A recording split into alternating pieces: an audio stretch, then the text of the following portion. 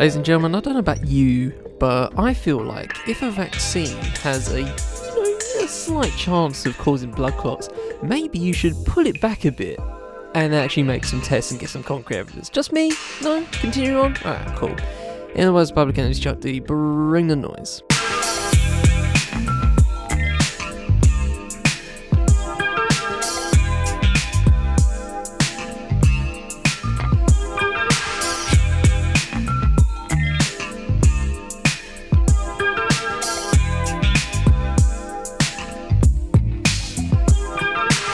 From the Fifth Urban Podcast Network, I am Charlie Taylor, and this is What's Good. Welcome back, ladies and gentlemen. Hope you have all had a good week in the circumstances. I don't know, guys. Like this Oxford AstraZeneca thing going on. Like I keep seeing headlines about it. I'm just like, guys, I feel like if you're gonna talk about it for more than a month, I feel like it should just be, pulled back until, some concrete evidence has been fulfilled. Because I thought, at the start of it, when it was coming up last month, I was like, shit, like, what are you going to do, right? But I feel like if you're going to talk about it, and there's going to be either more reports, or just more, circumstantial evidence about it, whatever, whether it's negative or positive, I just feel like, if you're going to keep talking about it, pull it back.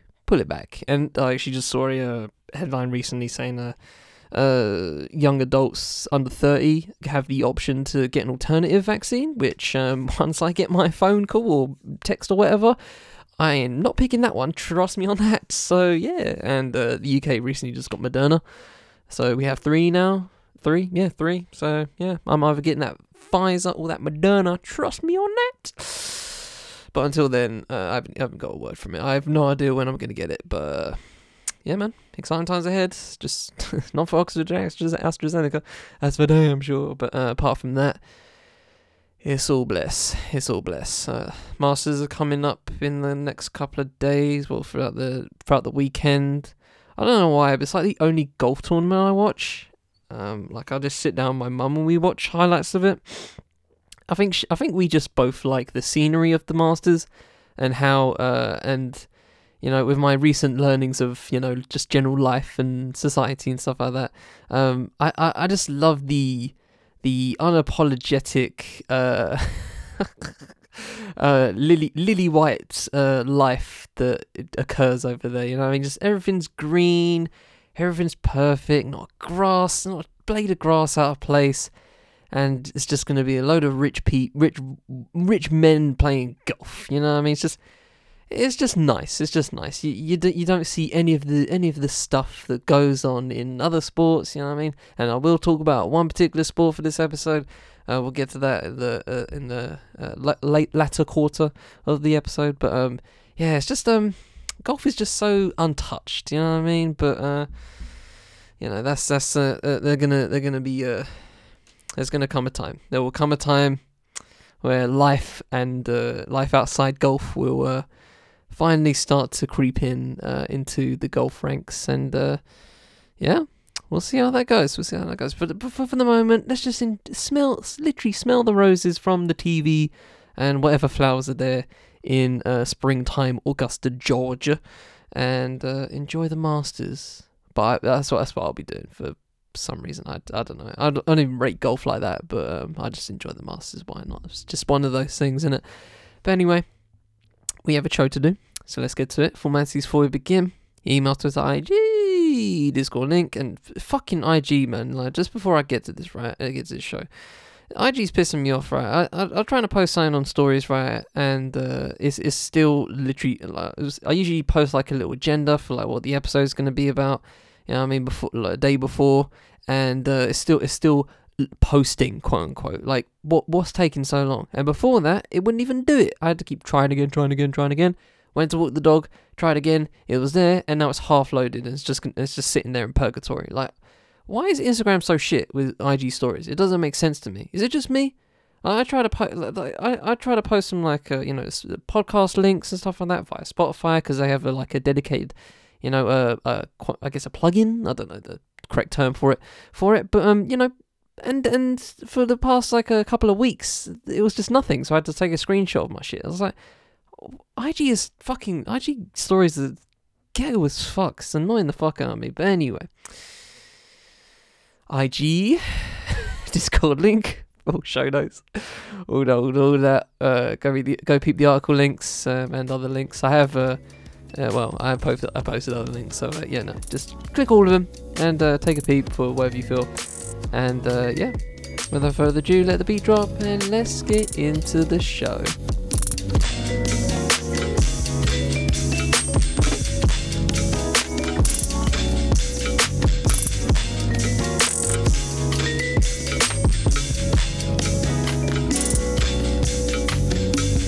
In a week where #KillTheBill protests go down in London, Southampton, Manchester, Leeds and other cities, resulting in sit-ins, arrests and injuries. I'm surprised. I'm surprised reactionaries haven't seen the #KillTheBill and haven't twisted it into oh look, they want to kill the police, they want to kill other humans. No, I'm just like, I'm very surprised I haven't seen that rhetoric come through yet. But yeah, Kill the Bill is obviously for the bill, the police and court and sentencing, whatever the fuck it's called, bill, that we covered a couple of weeks ago. And there's been a couple of protests for that, and I fully support that front. 500 million Facebook accounts have been leaked. I've left a link on the full show notes going to Have I Been Zucked? Which basically means if you go on the link, it will ask you for if your phone number or email address, whatever you feel, and they will tell you if you have been part of those leaks. But what I found out via when I got the results is actually the information they gave me was from the 2019 Facebook leaks that they had at that time. So shit, man. My shit was leaked 3 years ago and I didn't even clock. So yeah. And funny enough, I did get 2 phone calls recently that had really odd numbers, and I was just like, you know what? I'm going to leave those, and if they give me a voicemail, they'll give me a voicemail. If they don't, they don't. And la-di-da, they didn't give me a voicemail. So what does that tell you? I don't want to say anything, concrete, but I'm just saying there was a leak a week ago from Facebook, and now I'm getting 2 phone calls in the space of an hour from different numbers. Okay. Anyway, continuing on. Paul Simon, Simon the Garfunkel fame, sells his song catalog to Sony. Him, Bob Dylan, Lil Wayne to a kind of a different extent, but obviously he's sold his shit as well. I don't know, there's something really depressing about that. About just selling all your shit. All your entire catalogs as a corporation. I don't know, it just seems so.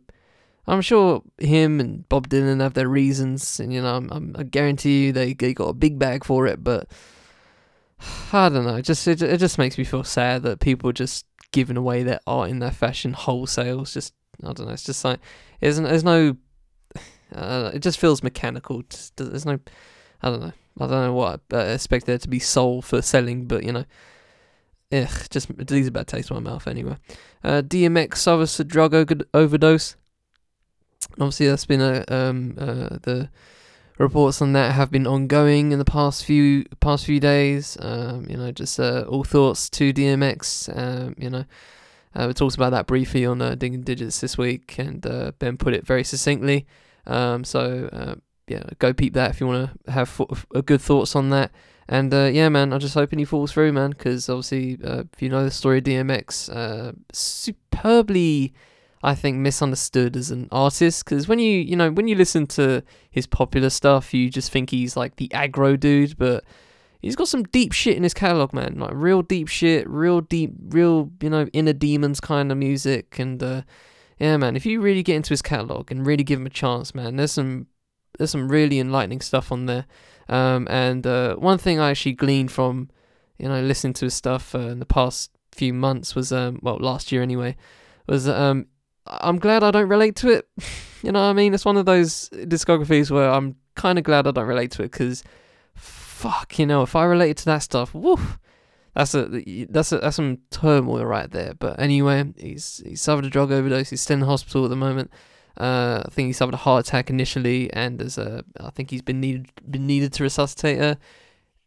In need to resuscitate, is that the phrase? For the past a couple of times now, and yeah, man, I think at this point it's a family decision, maybe coming up to that kind of realm, but we'll see how it goes and keep up on that. And lastly, Stanford and Baylor win the women and men's NCAA basketball national championship. And not speaking of, I thought I was gonna get into sport then, but that's the last. We hop into life. And I'm sorry, guys. I have to get into this. The people are calling it the Sewell Report now, which I don't want to call it, but he was the head commissioner of it, and take that information what you will. And I did say last week, go look up Tony Sewell, Dr. Tony Sewell, and see the stuff he has said over the past few years in his professional career. And you can see why people have been in uproar about it. There was actually a good Today in Focus episode via The Guardian, a little podcast episode about it. Very good episode. I think you should peep that if you want a good, just half an hour of good info. And I found these tweets from Nadine White, who I did mention last week, the race correspondent for The Independent. And she gave some good tweets, actually, as it pertains to the health of Black, Asian, minority ethnic communities. So I want to give these tweets right quick, just to set up the actual article I wanted to read. So she goes, new inflammatory language in landmark report on racial disparities could put the lives of Black, Asian, minority ethnic communities, quote, at further risks, unquote, according to more than 30 health groups.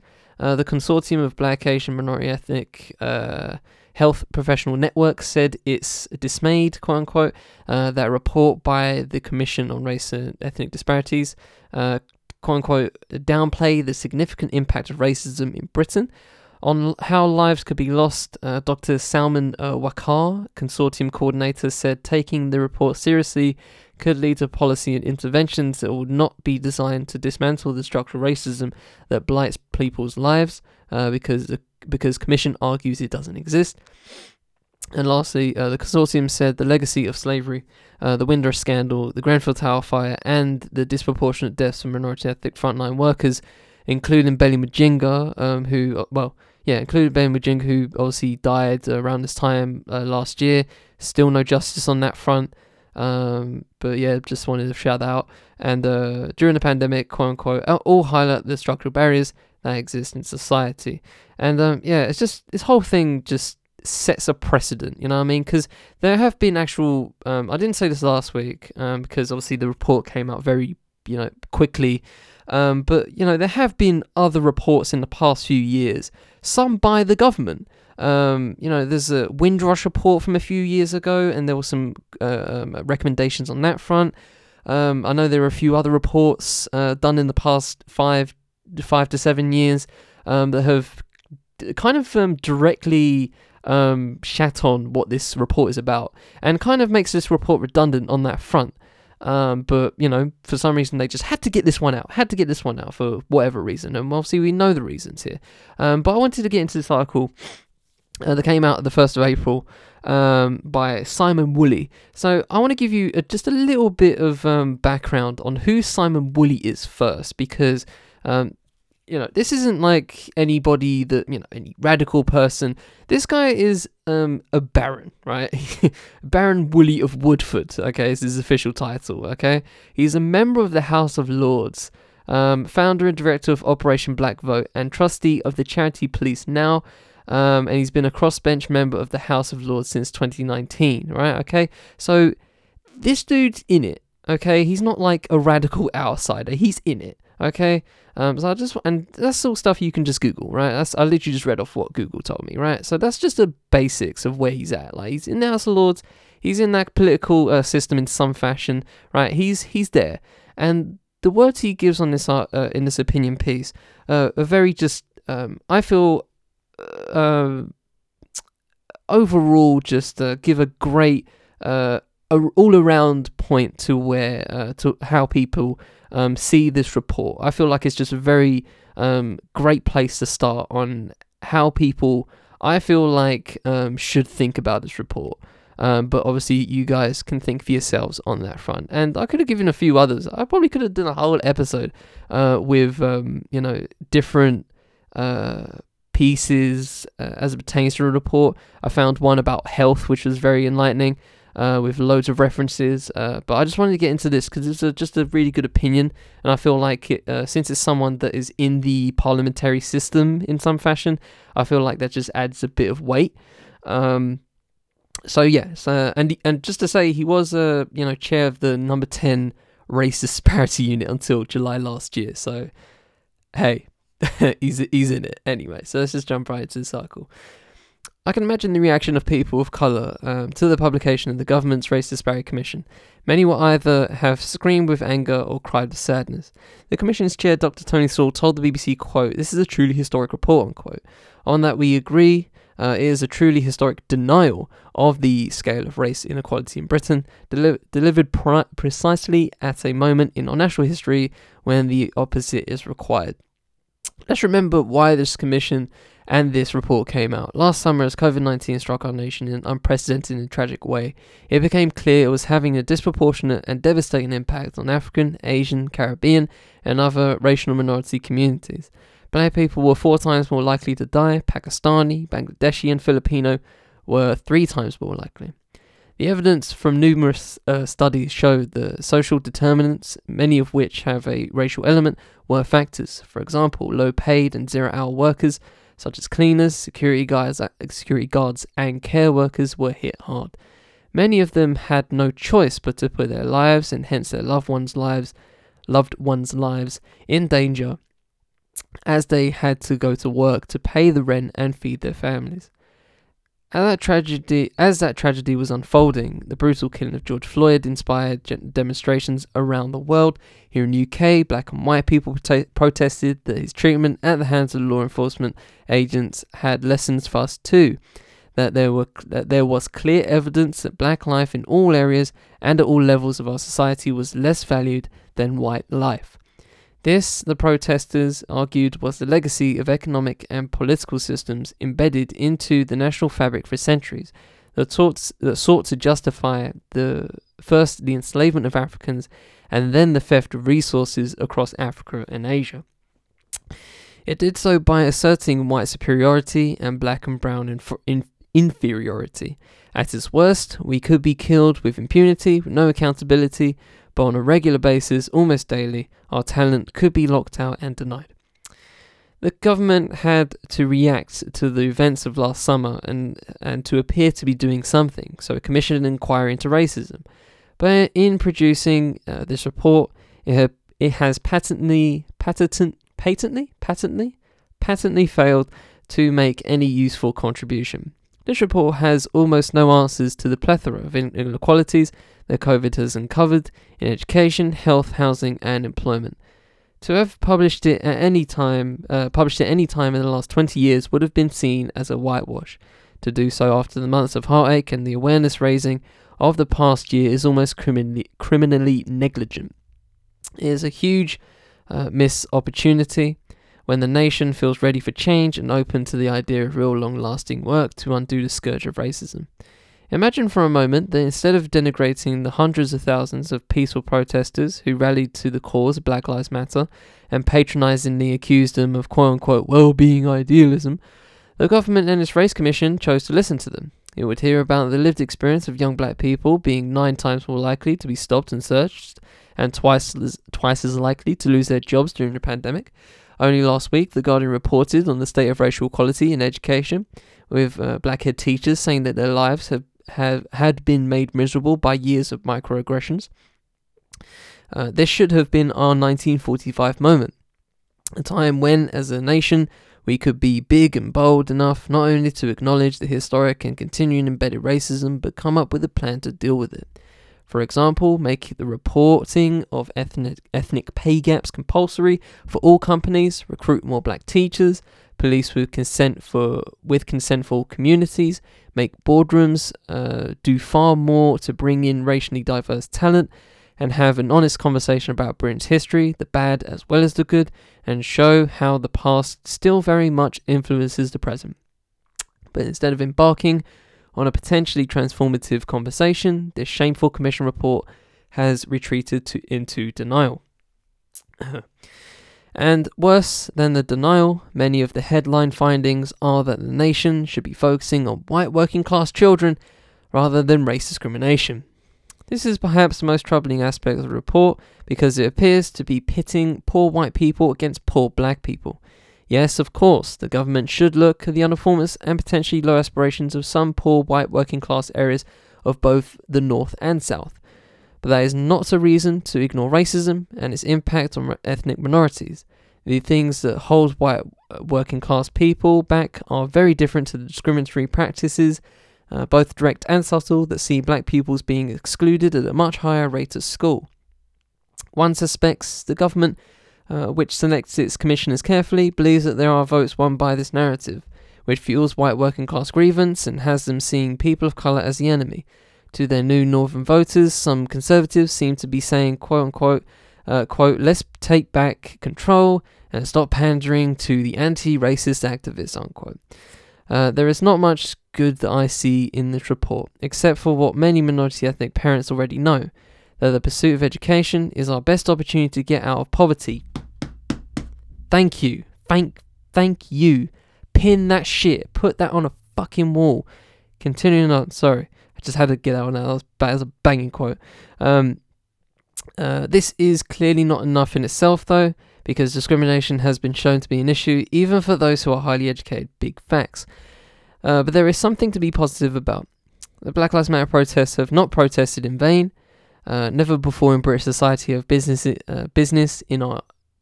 our institutions, and the public at large been more receptive to our lived experiences and more understanding of the myriad ways that racism affects us. The government and its puppet commission may be in denial, but many of our leading figures are up for a change. If they keep on this trajectory, they and all of us will ultimately be winners, unlocking talent, bringing together a greater sense of belonging, above all being comfortable with who we are, and our shared and diverse talent will work for the benefit of society as a whole. Britain is changing. We must seize the opportunity to be a dynamic, multicultural nation, to confront and deal with deep-seated inequalities in spite of denial by some. Eventually, all areas of government, particularly number 10, will be forced to catch up. And that's just wonderful. Like, the whole thing is well balanced. It, delivers on the big, I think, talking points that have come through in the past week. And just gives, like I said before I started, a great just all-round statement on how just jarring and silly this report is in its root. I think I've talked about on this podcast several times about education. I've talked about multiculturalism and how that benefits all of us. Because putting down like women of any race, just women in general, as it pertains to like the gender pay gap, all that kind of stuff, and also just putting down racial minorities, whether they be African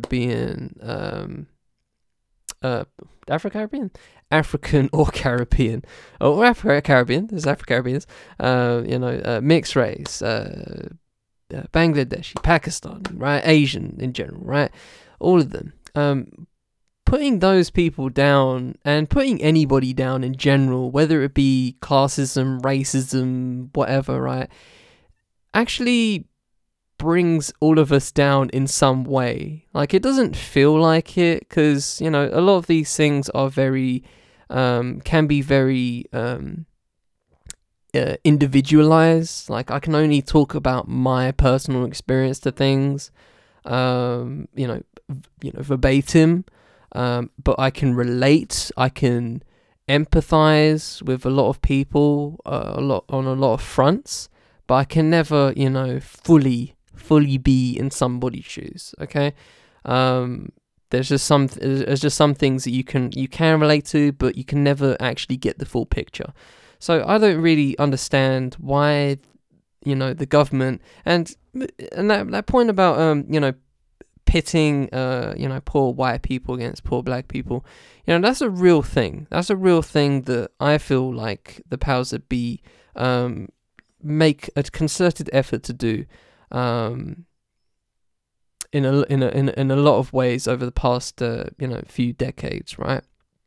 It's easy, right? It's easy to do that. It's easy to put classism aside, or use classism to their advantage in some ways and game people's fears. I mean, look how we left the EU. That's a perfect example. Look how we left the EU. A majority of that was due to people having fears of immigration. And my answer to all of that, as always, since from 2016 to before that, right? My simple answer was, have you seen the people that are trying to migrate here? Like most of them are only coming because their country is literally rubble. Like it's not they're not coming to I don't know, infiltrate. You know what I mean? It's not like like you know what I mean? It's not, that's not their goal is not to kill Whitey. You know what I mean? That's not what we're here for. That wasn't the point of Windrush. Right? That wasn't the point of Windrush. That wasn't the point of any of these migrations that we've had over the past few decades, right? Windrush obviously being the most notable, but there have been a few others over the past decades that probably don't have names, but you can chart that anyway. But this whole thing, and I talked about it very heatedly last week, but I'm moving on from this now.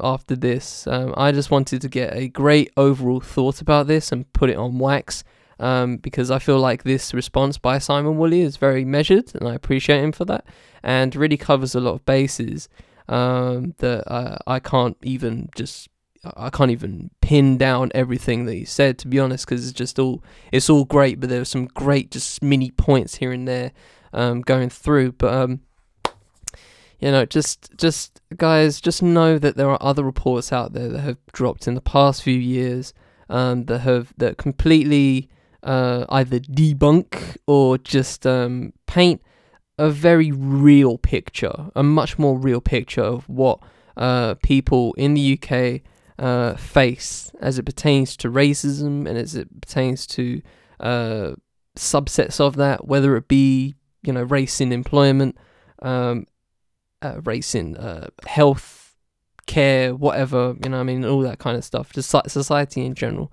And there are many recommendations that have been put forward by a lot of people, a lot of smart people, smarter than I, and the government refuses to even acknowledge them. But instead, they post this, 250 plus page of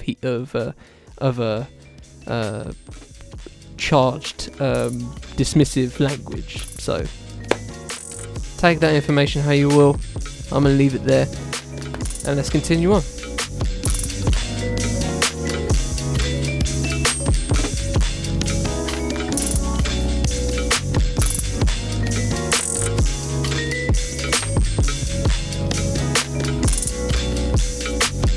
So I'll hop into our first of two film and TV segments for this episode, and this is about Netflix, and specifically Netflix in Europe. I found this really fascinating article in The Economist.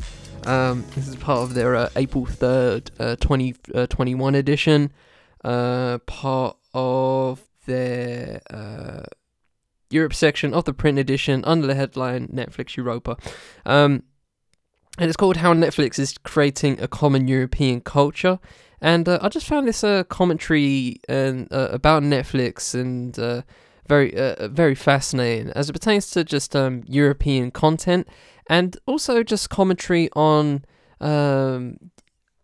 again, I keep having to say this to people, of how I don't think people understand how ubiquitous Netflix is, right? And I say this not as to gas Netflix, right? Because I've talked about Netflix in a I don't want to say in a positive light, but in a informed light. Let's just say that, right? In a realistic and informed light. Because, I see a lot of people, going like, Netflix is clapped, like, Netflix sucks, etc., etc., this streaming's better, da da da da. But I think people fail to understand how global Netflix is. And I say that compared to every other streaming site, okay? Disney coming up, right? They're the second most popular in the world, and that makes sense because it's fucking Disney, right? it's Disney. Disney owns everything. They should be in direct competition. They should be competing with Netflix for supremacy. It's just how it is, right? And I've talked about Disney in an informed light, previously. I've talked about the streaming wars informed and in an informed fashion, right? But, when it comes to stuff like Amazon Prime Video, which, the numbers of those are very murky because some of those just come with, just general Amazon Prime, so you can't, are they actually watching anything? I don't know. So the numbers are murky on that front. And, HBO Max, Hulu, all the American-based ones, ain't sniffing. Are not even sniffing what Netflix numbers get, okay? And I'm not saying that to guess. Again, I'm not saying it to guess. And you say BritBox as well in Britain. But I'm not saying it to guess. I'm just saying it as an informed opinion. And this kind of makes my point. This whole article that furthers my point on how ubiquitous Netflix is. So let's just jump right in. Barbarians, a Netflix drama set 2,000 years ago in ancient Germania, inverts some modern stereotypes. In it, sexy, impulsive, proto-German tribesmen take on an oppressive superstate led by cold, rational Latin speakers from Rome. Produced in Germany, it has all the hallmarks of a glossy American drama, brackets, gratuitous violence and prestige nudity. Nice. While remaining unmistakably German, brackets, in one episode, someone swims through a ditch full of scheisse. Oh, shit, right, yeah, okay.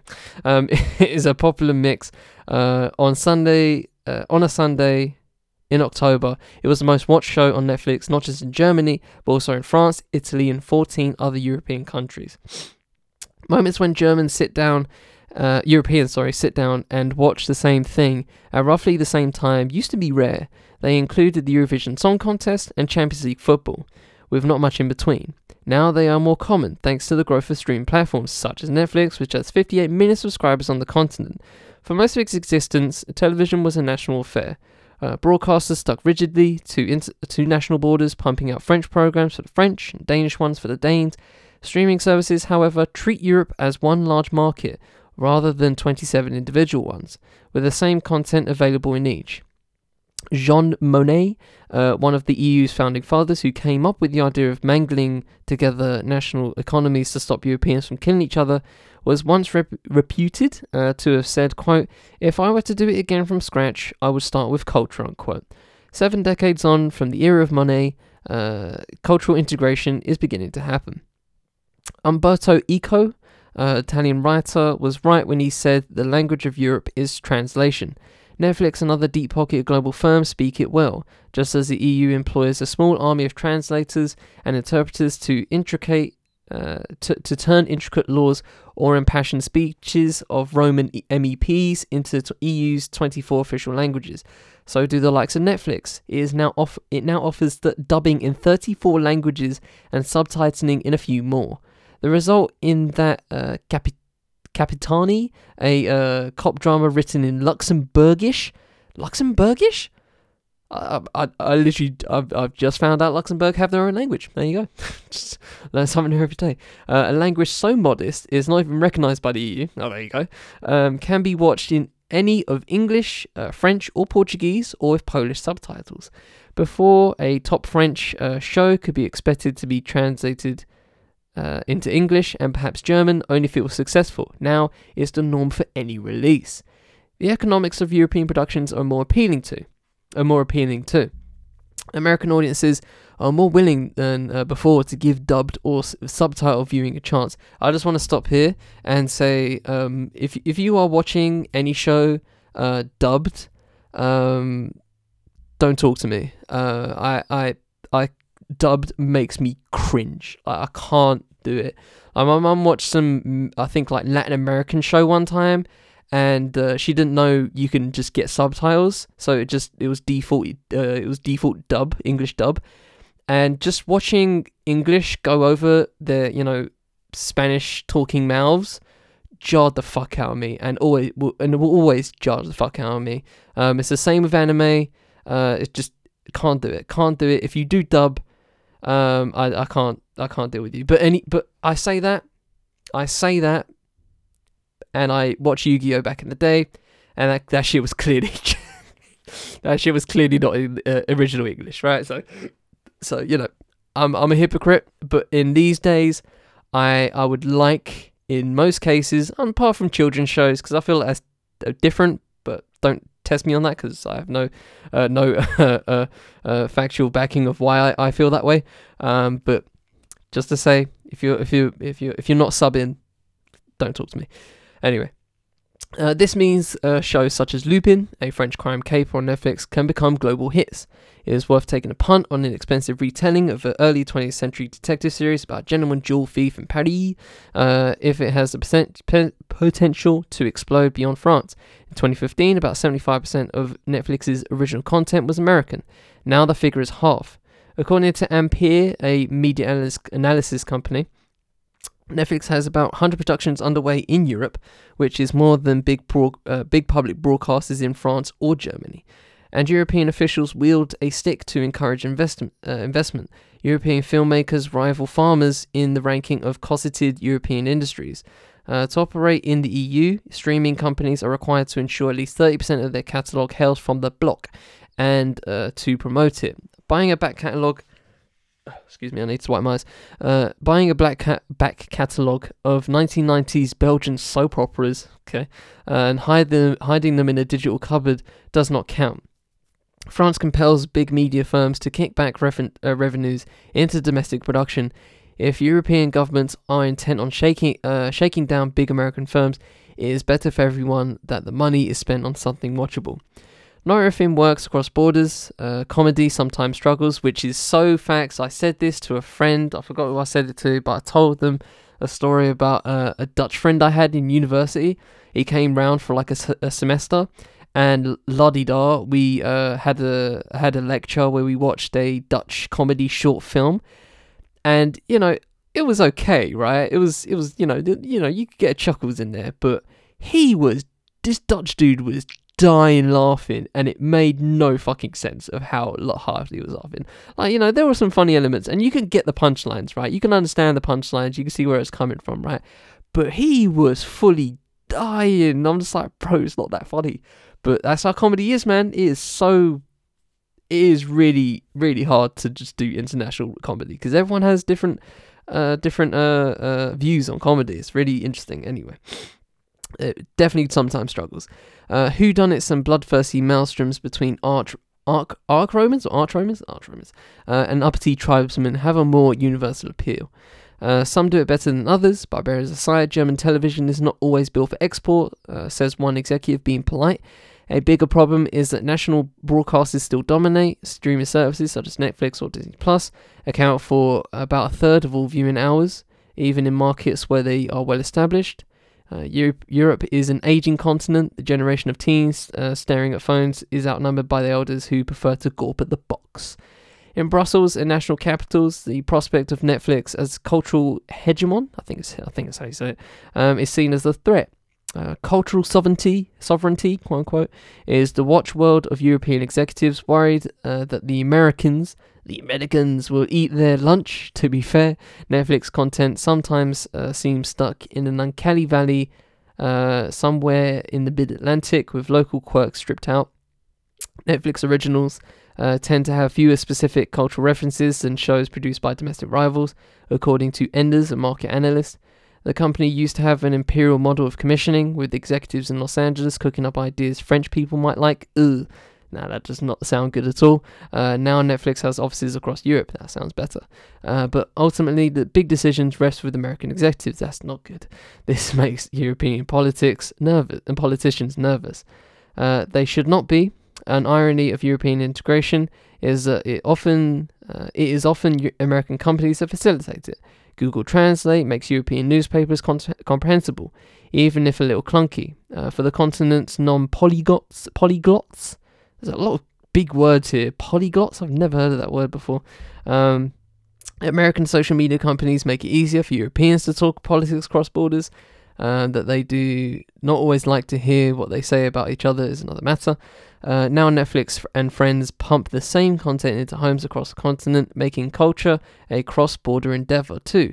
If Europeans are to share a currency, bail each other out in times of financial need, and share vaccines in a pandemic, then they need to have something in common, even if it is just binging on the same series. Watching fictitious Northern and Southern Europeans tear each other apart 2,000 years ago beats doing so in reality. And that's a very optimistic way of looking at things, I must admit. I'm trying to look at this from a British perspective, right? And it's interesting because I obviously we're not in the EU anymore. So, you know, most of that sharing shit is just out the fucking window now, and that just pisses me off. And just every time I read it about sharing the vaccines and stuff, I'm just like, it just grits teeth. But yeah, you know, Lupin, you know what I mean, that was a thing. That was a thing around here. So, and I think honestly, I would say in the UK especially, I can't say for other countries, right? But there was a time just before Netflix became a thing, right? Just before there, like early in the last decade, right? I was starting to see a few just, you know, just reaches outside. I remember there was like this, I think Norwegian, like really dark and just like visually just really dark. It seemed like there was like a dim switch all over it. It was like some detective drama. I forget what it was called, but it wasn't very enlightening. But people was like calling it the Swedish Broadchurch, I think, something like that. And I didn't even see Broadchurch that deep, so yeah, I can have nothing to say about it. But yeah, it was like super dark. I remember The Tunnel, which is a fucking amazing series, and that was like a British French collaboration, I think, between Sky and Canal Plus. So, you know, there was some good stuff going. Fortitude, I think, was another one. I think that was Icelandic. So yeah, I can name a few shows that, you know, I saw before Netflix was becoming a thing, and before they were doing all this, you know, just catering to the European audience and the European market. So you know, it's not. I don't think it's. I don't want to say they started it, right? But they clearly found they clearly have the P to do so in a much more ubiquitous way where everyone can watch it, because obviously Netflix is everywhere and not everyone has a Skybox, right? Obviously, even though Sky exists in, I think, like Italy, I think just Italy, maybe Spain. Does Spain have a Sky Sports?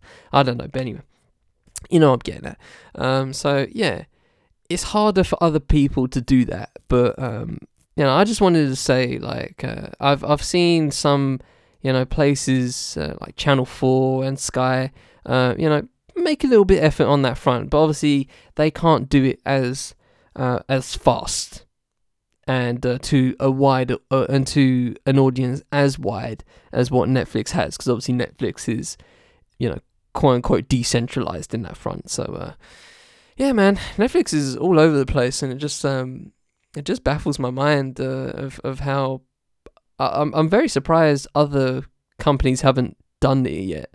I'm surprised I haven't got HBO Max over here. I'm surprised Hulu ain't over here. Like, if you really want to get numbers, you need to go past America. And I'm only talking about American streaming services. I'm sure there are other streaming services in other places, but you know, if you want numbers, you just have to grow in it. You just have to hop continents and cater to those continents. You know, Netflix is doing stuff in Africa. They recently killed off Queen Sono, which I'm not happy about, but you know, it is what it is. Obviously Lupin, like I said, and other things. But yeah, man, it's a real thing out here, and I think not even Disney can get on this level right now as to, you know, as it pertains to catering to more audiences that aren't American.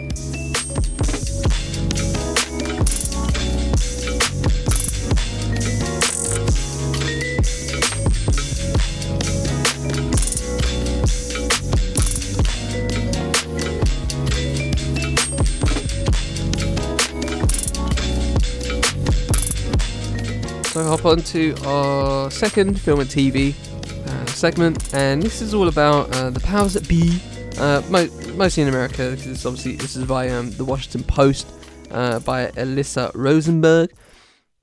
And it's mainly talking about obviously just American elites, but I think it can apply to other places. I'm sure.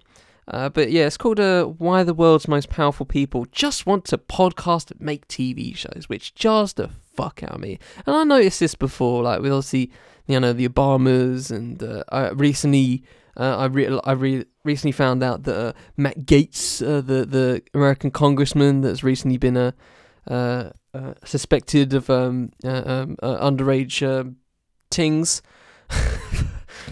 for lack of a better phrase, and he has a podcast. I'm just like, why? But I know why. And I was listening to The Weeds, which is a good podcast, a very American-centric political podcast. And Alyssa Rosenberg, I think she was on it. I think it was her talking about it. And they were just basically talking about what was it? Just the media in general, and how television has changed America in some ways. Let me get up the episode right quick, because it's a very fascinating episode. Cultural criticism. It was about culture, and did have Alyssa Rosenberg. So just stuff like J.K. Rowling's anti-trans political comments, and can you be a fan of Brooklyn Nine-Nine without looking too deep into the politics of cops in New York? It's a very fascinating conversation. So I might drop a link to that, just if you guys want to listen to that. It's about an hour long, so it's very good. But yeah, I wanted to get into this article that was just pinned to it, and it just fascinated me about it. So let's just jump right in. On Tuesday, after Democrats suggested responding to mass shootings in the Atlanta area and Boulder, Colorado, with sensible gun control legislation, Senator Ted Cruz called a suggestion, quote-unquote, ridiculous theater. Yes, this was the same Ted Cruz who has advanced the absurd fiction that the 2020 election results were suspect, and begged the audience at the conservative CPAC to subscribe to his podcast. Fuck, even Ted Cruz has a podcast. I bet that's garbage. While it's infuriating to hear Cruz dismiss substantive efforts to stop mass shootings as theatre, while engaging in so much performative politics of his own, he's far from the only public figure who sometimes seems more interested in making content than making policy. The stories we tell and our public conversations certainly have an impact on our collective sense of what's possible. But watching powerful people dive into podcasts and streaming deals sends a depressing message about the prospect of achieving change through traditional channels. Take Florida Representative Matt Gaetz, there you go, best known for attempting to outdo former President Donald Trump's children as Trump's most ardent defender. Since arriving in Congress in 2017, Gaetz has introduced 23 pieces of legislation. But between May and December of last year, Gaetz recorded 153 episodes of his podcast, Hot Takes with Matt Gaetz. Cringe. On subjects ranging from newly elected Alabama Senator Tommy Tuberville to the Netflix miniseries Tiger King. The podcast is on hiatus, but Gaetz' office confirmed it. Important information, Gaetz podcast will come back. Like, fuck off, bro, because do your job, love. Like, just do your job.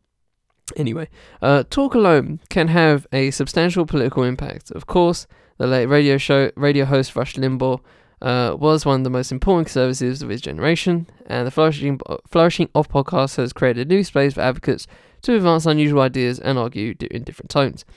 But there's just something odd about watching members of Congress behave as if they can exert more influence through their performances than through their day jobs. Joe Rogan's power may lie solely in his pulpit, but the Gaetzes and Cruzes of the world can try to pass laws or perform oversight related to issues they podcast about.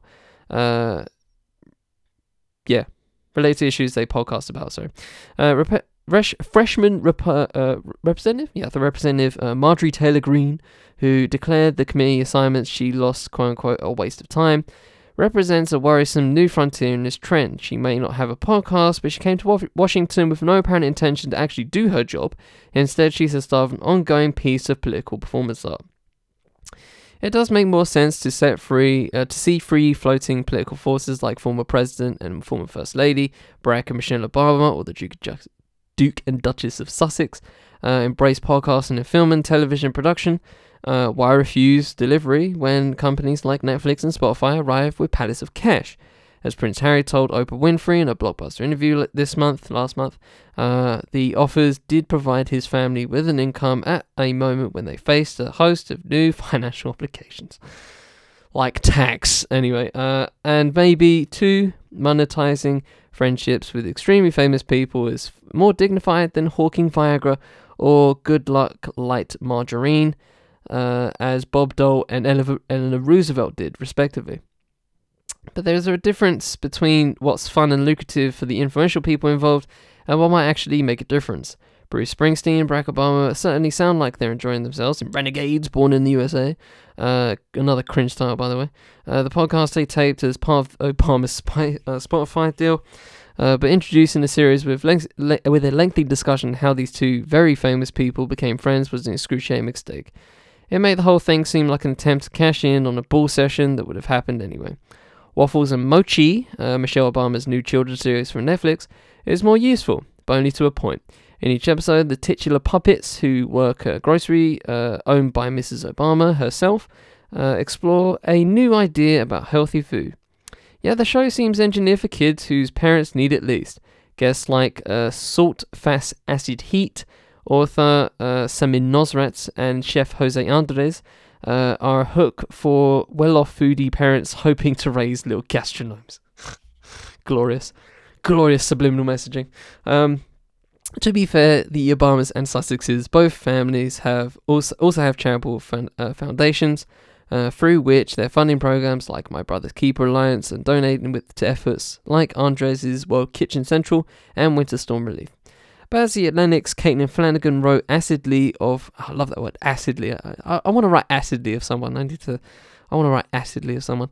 Of Prince Harry's career transition, there's a distinction between the elevated realm of pure public service and the more fun but lesser sphere of content creation, much less serving as the quote-unquote chief impact officer for an embarrassing-sounding personal coaching startup. Anyone can have a podcast. I should know, I have nearly 5 of them. Not everyone can write legislation or exert mass moral authority. When the few people who can do the latter seem more interested in the former, we ought to listen. If people this powerful are prioritizing podcasting and streaming over policymaking and philanthropy, maybe our traditional tools for change are in trouble. And I think that last paragraph is really the crux of everything here. Like, these people would rather record 150 silent episodes of their fucking podcast in the space of a few months. I've been doing this weekly, with the brief breaks here and there, for 2 years. You know what I mean? Like that's on a weekly thing. I record for an hour or so, I edit for an hour or so, and then I'll slap it on. That's 2-3 hours out of my day, right? And then you multiply that by a couple more podcasts, right? That's a few hours in a week, right? I can do other stuff. You know what I mean? That's kind of why I can do other stuff. If I was a politician, okay, and I compare this to something like David Lammy, who's now in LBC, right? I think there's a bit of a difference to that, right? Because I don't find having a show on LBC where idiots like what was that woman's name like a week or so ago? Jean, was it? Where she was like talking about how Anglo-Saxon she was, and like just the mask off racism she had on fucking national radio. I don't find a show on LBC where people like Jean can bark in my ear about fucking how racism doesn't exist or whatever.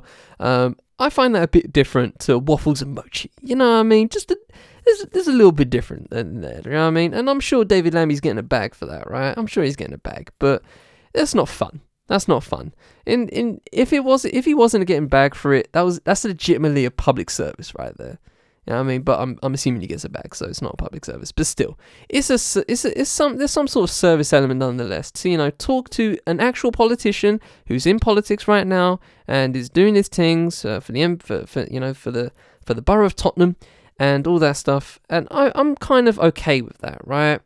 But when it comes to someone, like a Matt Gaetz or a Ted Cruz, where, they have legitimate power and have legitimate standing in their own party, but they choose to rather record podcasts, there's something wrong there. And, just as a final thought, adds to the litany of problems that the American that the American politics system has. That there are some people that would rather, do cartwheels and say, trans people aren't people, like Marjorie Taylor Greene or some shit, in halls, and actually not do their fucking job. Like, it's just great. It's just wonderful. Shout out to American politics. You will always have a form of entertainment be a form of entertainment in my eyes.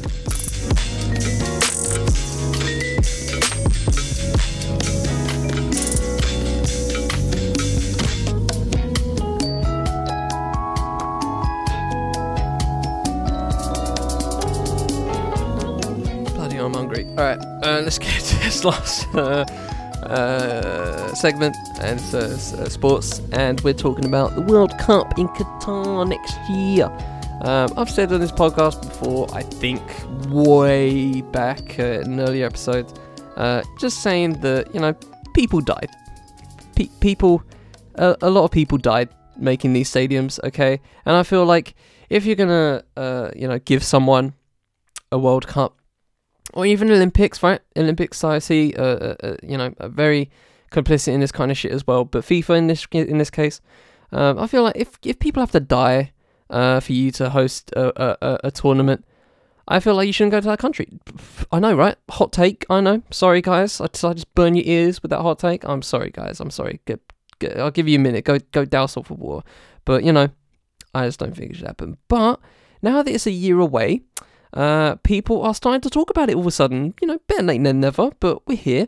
So this is by Zach Garner-Perkis. This is via Forbes. It's called World Cup Qatar 2022. Calls for a boycott spring from the Arctic Circle. And it's just glorious. So let's get into it. The prospect of Norway boycotting next winter's World Cup in Qatar began in the Arctic Circle. It started when players from, I'm assuming it's called Tromsø Il. I'm being very generic about this. I'm sure it's something with more finesse, but I'm going to say Tromsø Il.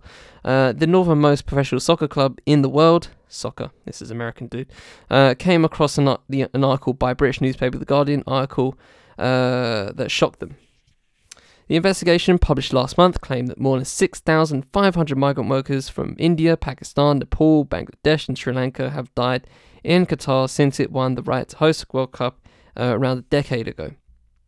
The expose adds long-standing concerns about how the Middle East nation won the right to host the tournament.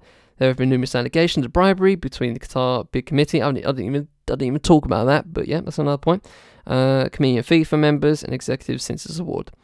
After reading about the deaths, the players and staff at Tromsø decided to take a stand. And so, late last month, it called officially for a tournament boycott from the Norwegian national team. Quote, "We felt like the World Cup is the most beautiful thing we have in football," stop saying soccer, "something that you look forward to in every 4 years," says Tromsø midfielder Ruben Yttergaard Jensen.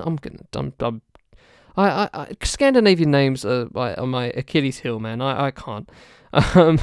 Quote, "Now it's going to be played in Qatar. When you know about the allegations of how Qatar got the World Cup and you hear about the death of many migrant workers, we think it's awful. It's been so many years and not enough has changed. People are still dying and suffering, so we felt like something had to happen," unquote. A former Norwegian international with 39 caps, Tromsø native Jensen is back at his hometown club after spells playing in Germany and Holland. He and the rest of the team were pleased to have made it stand, but had little idea what it would lead to. As well as attracting a vast amount of media attention, the stance was replicated by 4 fellow Norwegian clubs, Rosenborg BK, Ballklubb, Stroms Godset, Viking and Brann. I'm tripping over these names with fucking finesse right now. I'm a Bambi on ice right now. It led to the Norwegian national team displaying t-shirts with the words "human rights on and off the pitch." during the national anthem before its midweek game against Gibraltar. The gesture was replaced by the Dutch and German national teams, who wore t-shirts displaying human rights messages before their recent games. Quote, we were expecting maybe a few news articles and some phone calls, continued Jensen, but it went further than that. Germany and Netherlands and other big countries are also taking a stand. This thing with Qatar has always been there, but we haven't done anything. But that's changed. Now people suddenly have a voice. I have an easy response to all of this, by the way, and I'm going to finish up on it later.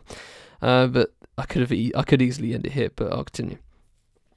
He hopes that this puts pressure on FIFA to the point where it needs to take action and improve the situation for workers in the country.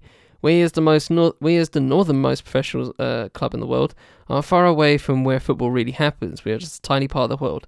But when we see all the big countries falling in line with our stance, I don't think FIFA can ignore it anymore, unquote.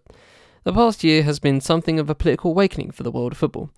He keeps saying soccer, by the way. I'm just going to keep changing to football just for principle. The principality of the situation.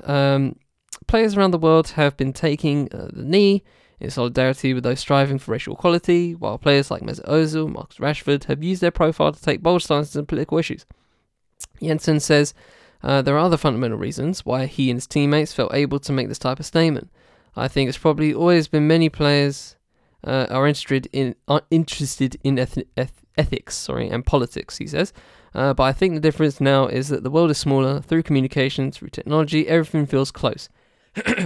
That's why Qatar is not just some place far away that you read about in the newspapers. We feel that we can have an impact. I think that's a big difference. Unlike the United Kingdom or United States and Scandinavian countries, there is more of a practice of refusing to be part of certain projects or doing business with groups that have questionable human rights or environmental records. Oh, I'd love that. Oh, wishful thinking. Jensen explains that many of the clubs in Norway will refuse to have certain sponsors and avoid travelling to places like Dubai for warm weather training camps on an ethical basis. Good for you guys. Good for you. Seriously, honestly, like this is real good. I'm being sarcastic, but it's really good. Shout out to them. That is an ample approach to take, but it becomes pretty complicated quickly when you consider how the globalized economy works. For example, if you've bought almost any high-end electrical device, the chances are it has cobalt from the Congo. Inside, this mineral is known to be mined by children and has funded a brutal civil war in the country. That is great facts. And there was actually a great Telegraph article I saw recently on Twitter. It was called "The War That the World Forgot." It was about a war in the Congo, and it's a brutal fucking read. The massive supply chains the mineral is filtered through makes it easy to dissociate the shiny phone in your hand, which I'm literally reading from the brutal actions thousands of miles away, but it doesn't make them any less connected. I asked Jensen if the approach taken to the World Cup has opened Pandora's box of ethical and moral conundrums. Does it, for example, mean that teams should boycott games against clubs like Paris Saint-Germain or Manchester City, who are strongly in line with the leadership of countries with questionable human rights records? This is a great question. Quote, the big difference here is like the World Cup belongs to everyone in the world, Jensen replies. You have to start somewhere and draw a line. I can see that sometimes this is a difficult dilemma, but now we just have to start and hope that more and more follow. Okay, I'm going to end it there for the sake of time, but there is a few more solid paragraphs to this. But my only point is the set of quotes that he gave in the middle here. Where he goes, he hopes that this puts pressure on FIFA to the point where it needs to take action and improve the situation for workers in the country. Right. my overall point for all of this, right, and the Congo cobalt issue is a great thing to shout out, and obviously it makes a genuine point about the futility of all of this, of being on a pedestal about ethical issues, whether it pertains to human rights or anything, just generally horrible, right? All of our smartphones have cobalt in it, right? It's just, it's something that, I don't think people even know, right? Just from an informational perspective. And what do you want them to do? Not get smartphones, right? It's the 21st century, right? It is what it is. But there's going to have to be a conversation about that at some point, right? And even saying that kind of adds to the point I was going to make here. But I'll stick it to football here, since it's about football. But saying like, when we see all the big countries falling in line with our stance, right? This is the one point I come away with all of this is this. None of this matters. ... unless you all boycott the World Cup. And I don't think anyone is going to boycott the World Cup wholesale until there is a genuine conversation about the potential of that happening. Then I will listen. And I will listen intently, and I will support it wholesale. But to say that you're doing all this, right, and, again, all great. And, keep this with the Colbert point in mind, because, I'm kind of being hypocritical in this overall fashion, so that's not lost on me, okay? But I just want you to get that side of it as I say these. But if you do all this and make all the hullabaloo about it, sure, you'll get a few articles. Yeah, of course we will. It'll get the articles up, all the clicks up, it'll spread the word, right, as social media does, it tends to do. But none of this matters if the World Cup goes down. And, you could be that person and go like, well, people have already died. Do you want their death to be in vain, right, in that fashion? And I find that a bit gross, right? I find that a little bit gross to say like, so since nearly 7,000 people have died, you want them to play the game? You want everyone to go there anyway? In memory of them? That would be very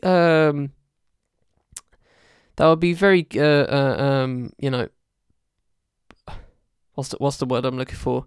That would be very nice of you, for lack of a better phrase, right? But very nice of you to think about.